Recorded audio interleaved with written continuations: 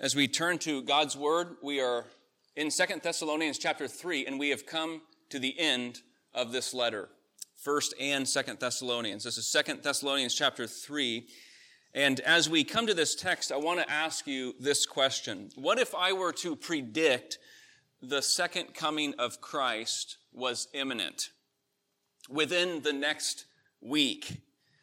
Besides some of you thinking that Pastor Will has lost a part of his mind, I would hope there would be others who would remind me that such a prediction would be quite contrary to much of what we have learned through 1st and 2nd Thessalonians thus far.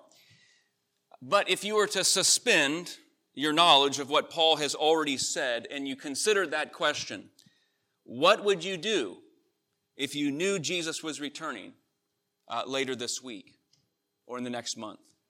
Would you go to work tomorrow?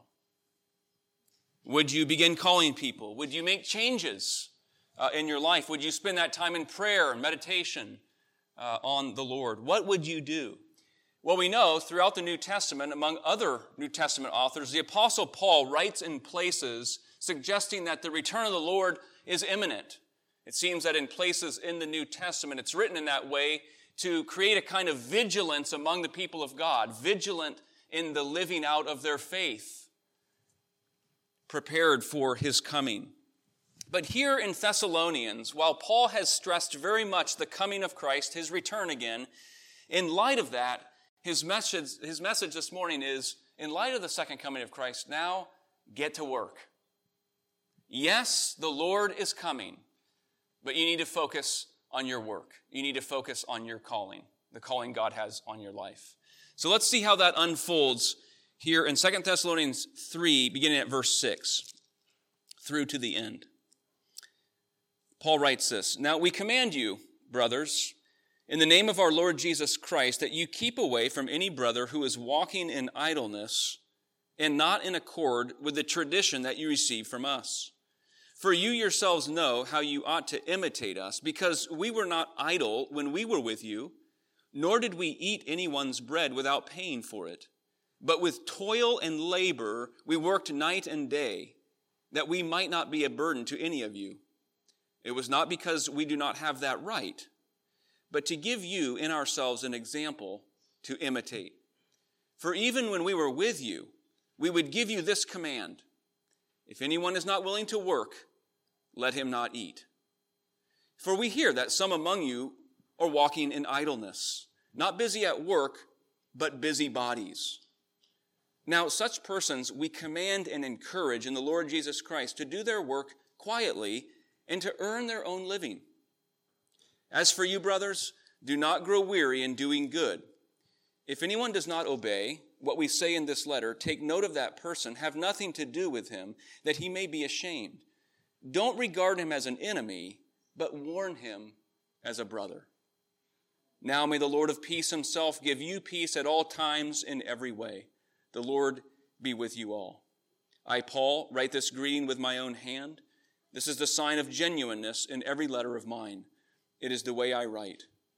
The grace of our Lord Jesus Christ be with you all." In hearing this text, it's worth noting that Paul has mentioned the second coming of Christ in every single chapter through 1 Thessalonians and 2 Thessalonians up to this point. Just by way of noting the references. In 1 Thessalonians chapter 1, verse 10, chapter 2, verse 19, chapter 3, verse 13. Then he begins to expand on the teaching of the second coming in chapter 4, verses 13 to 17, and chapter 5, 1 through 11.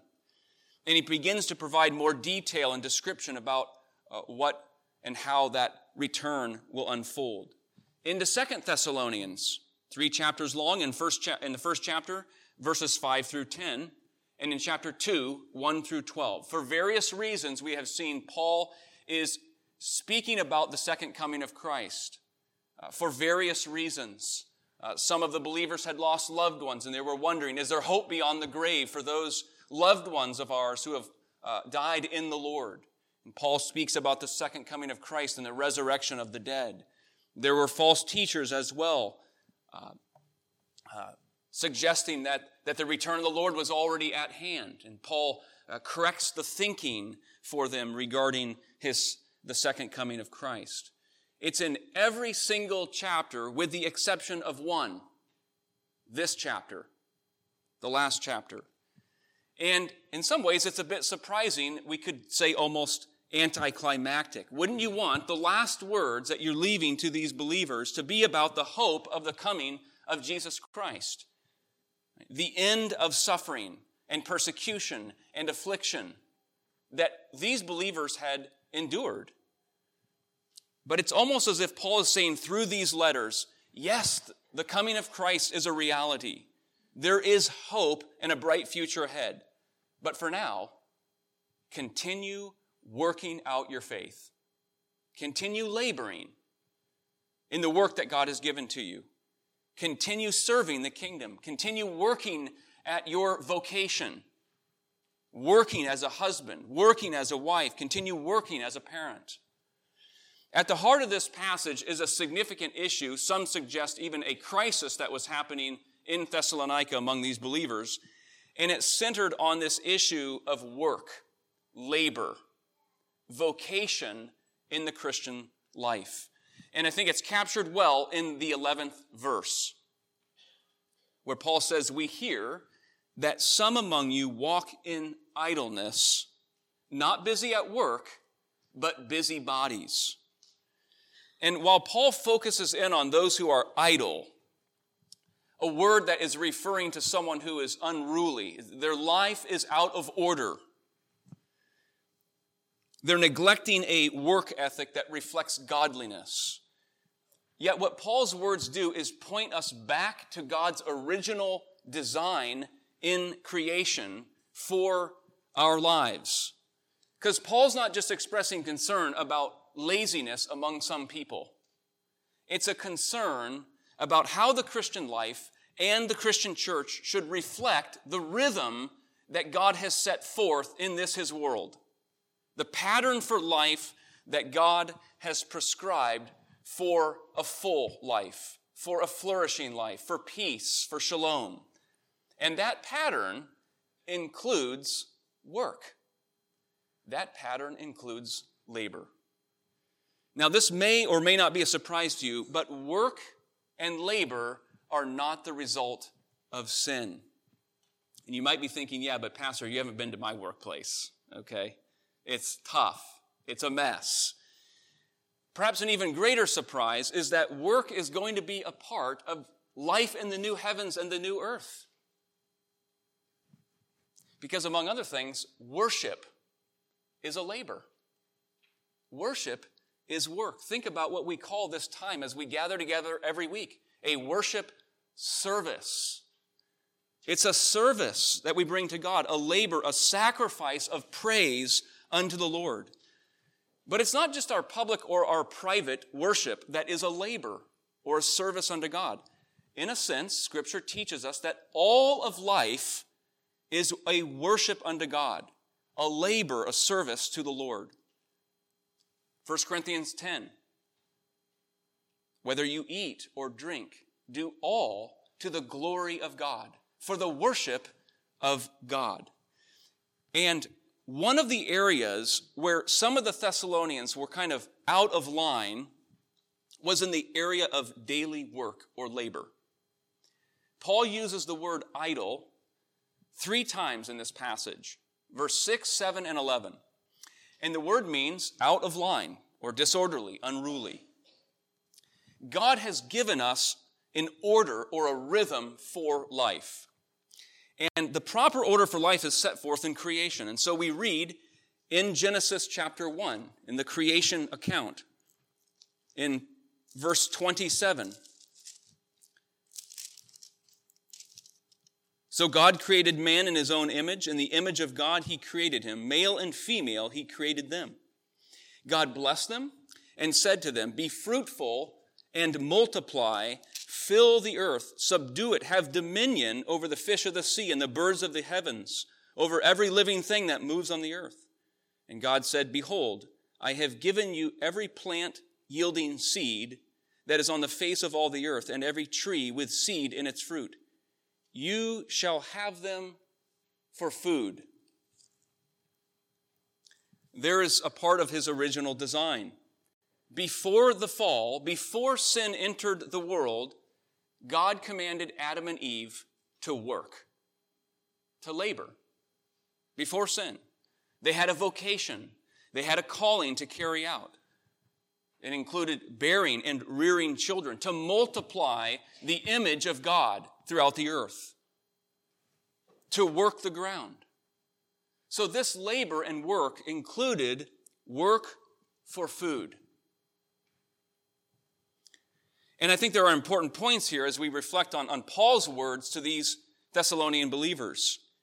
Our calling to work and our calling to labor in our vocations, whether you are a teacher, a nurse, an engineer, a technician, a pastor, a homemaker, a farmer, they are all a holy calling from God because your work and vocation is a reflection of God's design for life in this world. We were made, in part, to labor. And our work is a reflection of God himself. Our God is a laboring God. Our God works. He worked in creation to make all things. He continues to work in his sustaining hand, in his providential hand. Jesus, when he was pressed and questioned by some of the religious leaders in John chapter 5, by working and healing on the Sabbath, Jesus responded by saying, "My Father is working until now, and I am working." Not only demonstrating his lordship over the Sabbath, what the Sabbath is for, but it points to the character of our God. He is a God who labors and works. Our Savior is one who works. So Adam and Eve were called to work and labor. They were called to cultivate food, to create a culture that reflects godliness. And I want to say here that our work, whether it's raising children or engineering or teaching, whatever our station is in life that God has called us to, it is not a secular work. It is a sacred one. What God has called you to is a sacred calling. So I think as God's people, secular work is not so much divided from sacred work. I appreciated the late John Stott, the minister at All Souls Church. He would often correct people, as a minister himself, when they suggested that pastors and missionaries were called to the ministry. And he would say, "You mean a ministry?" And I think that's true. All of God's people are called by him to sacred work, to labor and to work in various callings, to be salt and light, to reflect the character of Christ everywhere in all that we do. But of course, there's a difference between work prior to the fall and after the fall, from Genesis 1 to Genesis 3. It is not the result of sin, but sin changed the nature of work. So, after Adam and Eve sinned, the Lord said to them in Genesis 3, and to Adam he said, "Because you have listened to the voice of your wife and have eaten of the tree of which I commanded you, you shall not eat. Cursed is the ground because of you. In pain you shall eat of it all the days of your life. Thorns and thistles it shall bring forth for you, and you shall eat the plants of the field. By the sweat of your face you shall eat bread." Notice that phrase, that last phrase. By the sweat of your face you shall eat until you die. So the entrance of sin into the world brought pain to our work, toil to our work, a weight, a sense of burden to it, sweat to our work. Again, some of us might be thinking, this sounds like my workplace. Sweat, pain, toil, burden. Things don't work easily and naturally. And people will do what they can at times to get around doing work at all. Our family was in the mall this past week. picking up a few things. We went into a store that had some different trinkets, and there were some signs you could buy to put on in your office, on the wall, or on the desk. And one of them said, "Pretending to work." We make even a joke about it, just wanting to get around the work. On that same day, we bought a Christmas tree. And if you buy Christmas trees, you're supposed to cut off the end so it can soak up the water. We brought it home, and my son and I went into the garage, and I started to saw. And I kept going. About 30 or 40 ways in, I'm about a third through this, and I said, "Son, can you go grab the chainsaw?" Whatever we can do to lighten the work, sometimes that's what we'll do. Notice, one thing does not change before the fall and after the fall. Your work will produce bread. It's going to come by pain and sweat, but work is still a part of the calling. And I think it's not only possible, but likely that Paul himself has the creation account in mind in some of the verses we've heard from Genesis, when he says in verse 7 and 8 of our text, "When we were with you, we were not idle, nor did we eat anyone's bread without paying for it, but with toil and labor we worked night and day." And then in verse 10, "For when we were with you, we would give you this command, if anyone's not willing to work, let him not eat." Now, what do we do with those words? Those seem so harsh. Ouch. Paul, the theologian of mercy and grace, he's coming with hard words about responsibility and work ethic. So this is Paul's school of hard knocks in a certain way. And his hard words instruct us that not only does your interest in the Word of God and on the life of prayer and a desire for worship all reflect your character as a believer in Christ, but how you work, how you view the work that God has given to you, whatever that may be, whatever lot that is, whatever station you're at in life that God has ordained for you, that too reflects our godliness. How we carry out our life in the labors that God has given to us. So what was happening in Thessalonica? Some believe the idleness was the result of kind of an end times or eschatological excitement. That some perhaps were already selling their possessions thinking that the return of the Lord was at hand. And they're now struggling with the consequences of that. Others suggest the issue centered around this patron-client relationship in which wealthier believers were supplying the needs of those who had less, even though those with less were demonstrating a kind of irresponsibility in carrying their own weight, in working to provide. Whatever the reason, the result was idleness. Again, a word speaking about a life that is disordered or unruly. Now, we should recognize there's a difference between idleness and neediness.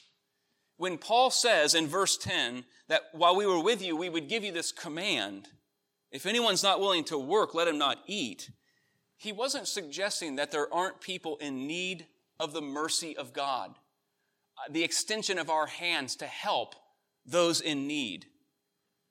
Those who have lost their job or fallen on a hard time, or an individual, a widow needing help, provision.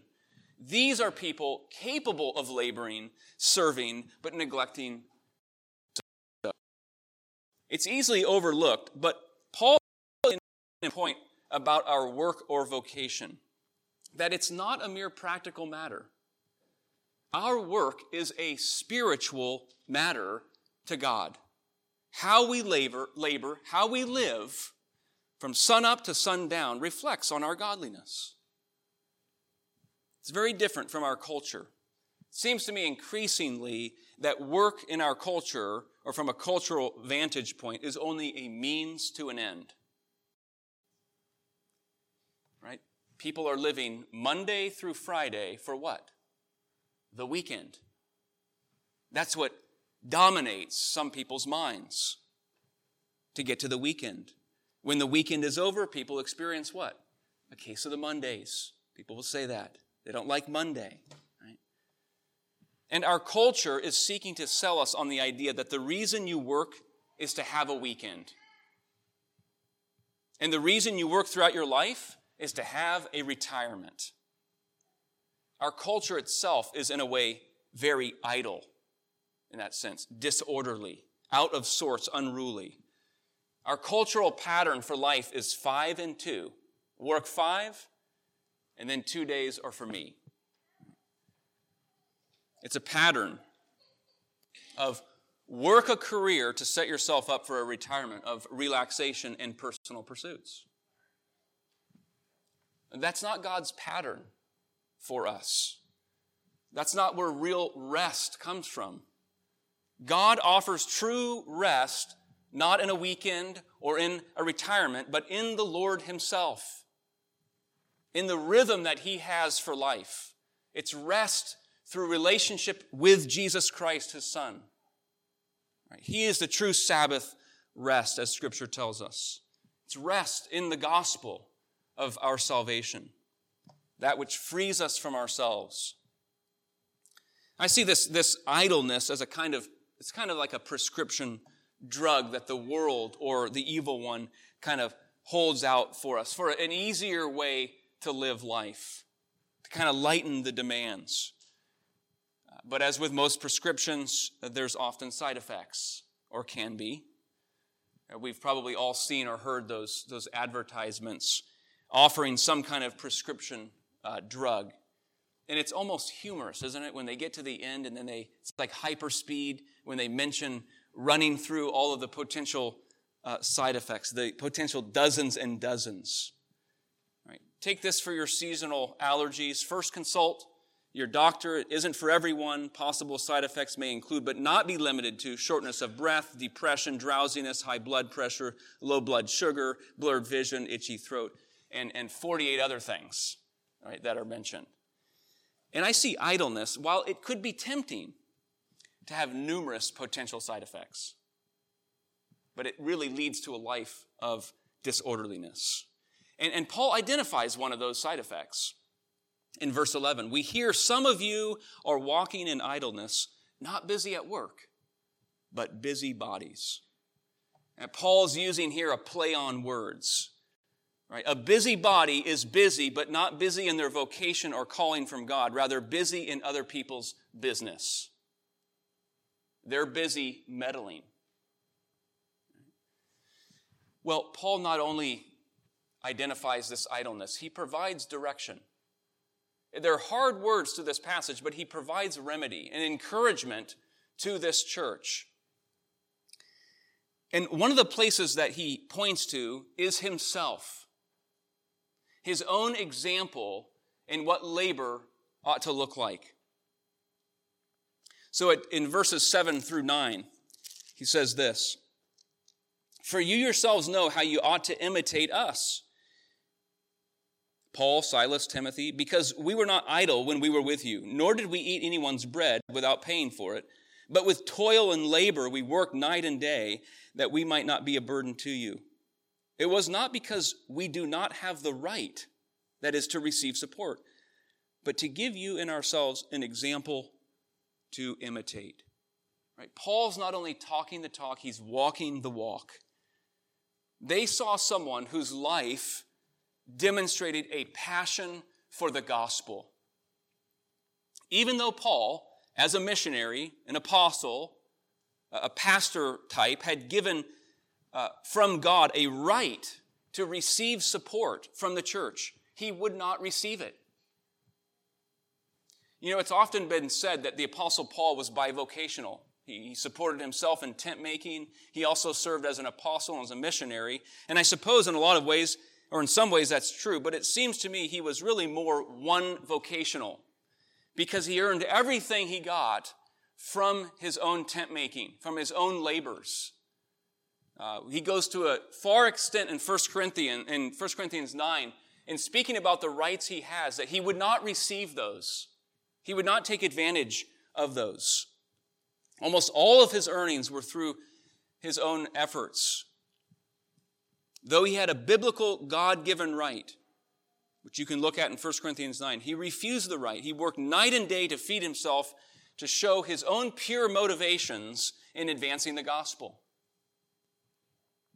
And yet, as powerful as Paul's example is, his work points all of us to the greatest work that has been done. And that's the work, the labor of our Savior, Jesus Christ, in his earthly ministry and in his death for our sins. His life was never idle, never out of sorts. His heart was determined to walk the path to the cross. By that labor, by that work, we are redeemed. And it is to him and to his work that the author of Hebrews reminds us.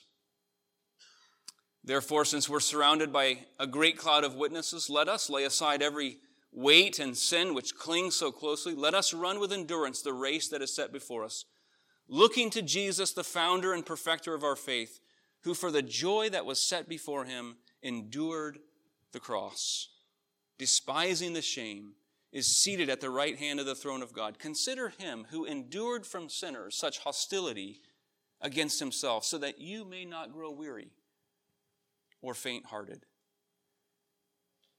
Paul, in verse 13, encourages the church. As for you, brothers, do not grow weary in doing good. Do not grow weary in doing good. God has called you to himself to represent him in the station and the place that he has put you. Calling is a holy calling because it comes from a holy God. We are the temple of God. You individually are the temple of the Holy Spirit. Where you go, you bring God with you. You represent the Lord God himself.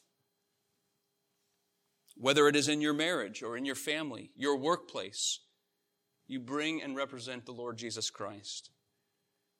So it's not the nature of our work that makes it a holy calling. It is much more the fact that we are a holy people. We've been made holy by the work of the Lord Jesus Christ. We are God's workmanship, created in Christ Jesus to do good works, which God has prepared for us in advance. Oh Lord, how we thank you that your word and the gospel of our salvation touches in the most practical areas of our lives. Your calling upon us to labor, to work, to serve in the place which you have put us. We thank you that our faith is relevant to all of life. We pray that you would, by your Spirit, Lord, give us your grace and a spirit of diligence, that we would apply our faith to our labors, that we would be a people who seek to walk and live in the rhythm and the pattern that you have set forth, and Lord, that we would encourage one another in living in such a way that would be pleasing to you, and that we would be demonstrating and growing in godliness. For we, Lord, we know are salt and light in this world. And we pray, Lord, that you would go before us in this, binding us together, strengthening us, and filling us with joy as we walk after you in all the places and all the spheres of influence we have. And we pray that you would continue to be with us, Lord, as we have heard from your word, feeding us from your word. Would you feed us by this meal, the Lord's Supper, as we prepare to partake of it. And we give you thanks for all of these things in Jesus' name. Amen.